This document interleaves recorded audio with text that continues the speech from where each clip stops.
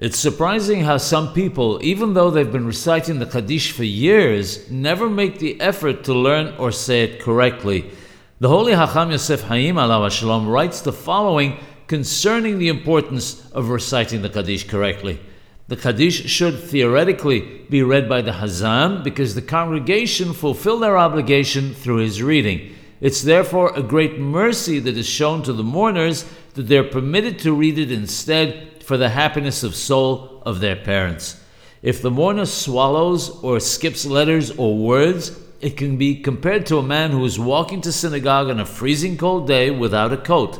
His friend sees his suffering and lends him his own coat. When the friend returns it, he returns it covered with mud and dirt. Similarly, one who does not read the Qaddish correctly not only does not give happiness of soul to his parent, but on the contrary, causes him pain. This is because they say to him, the Beit Din Shel Ma'ala in heaven, your son took the Qaddish from the Hazan on your account and ruined it. This is in keeping with the concept that the defender has become the prosecutor instead, heaven forbid.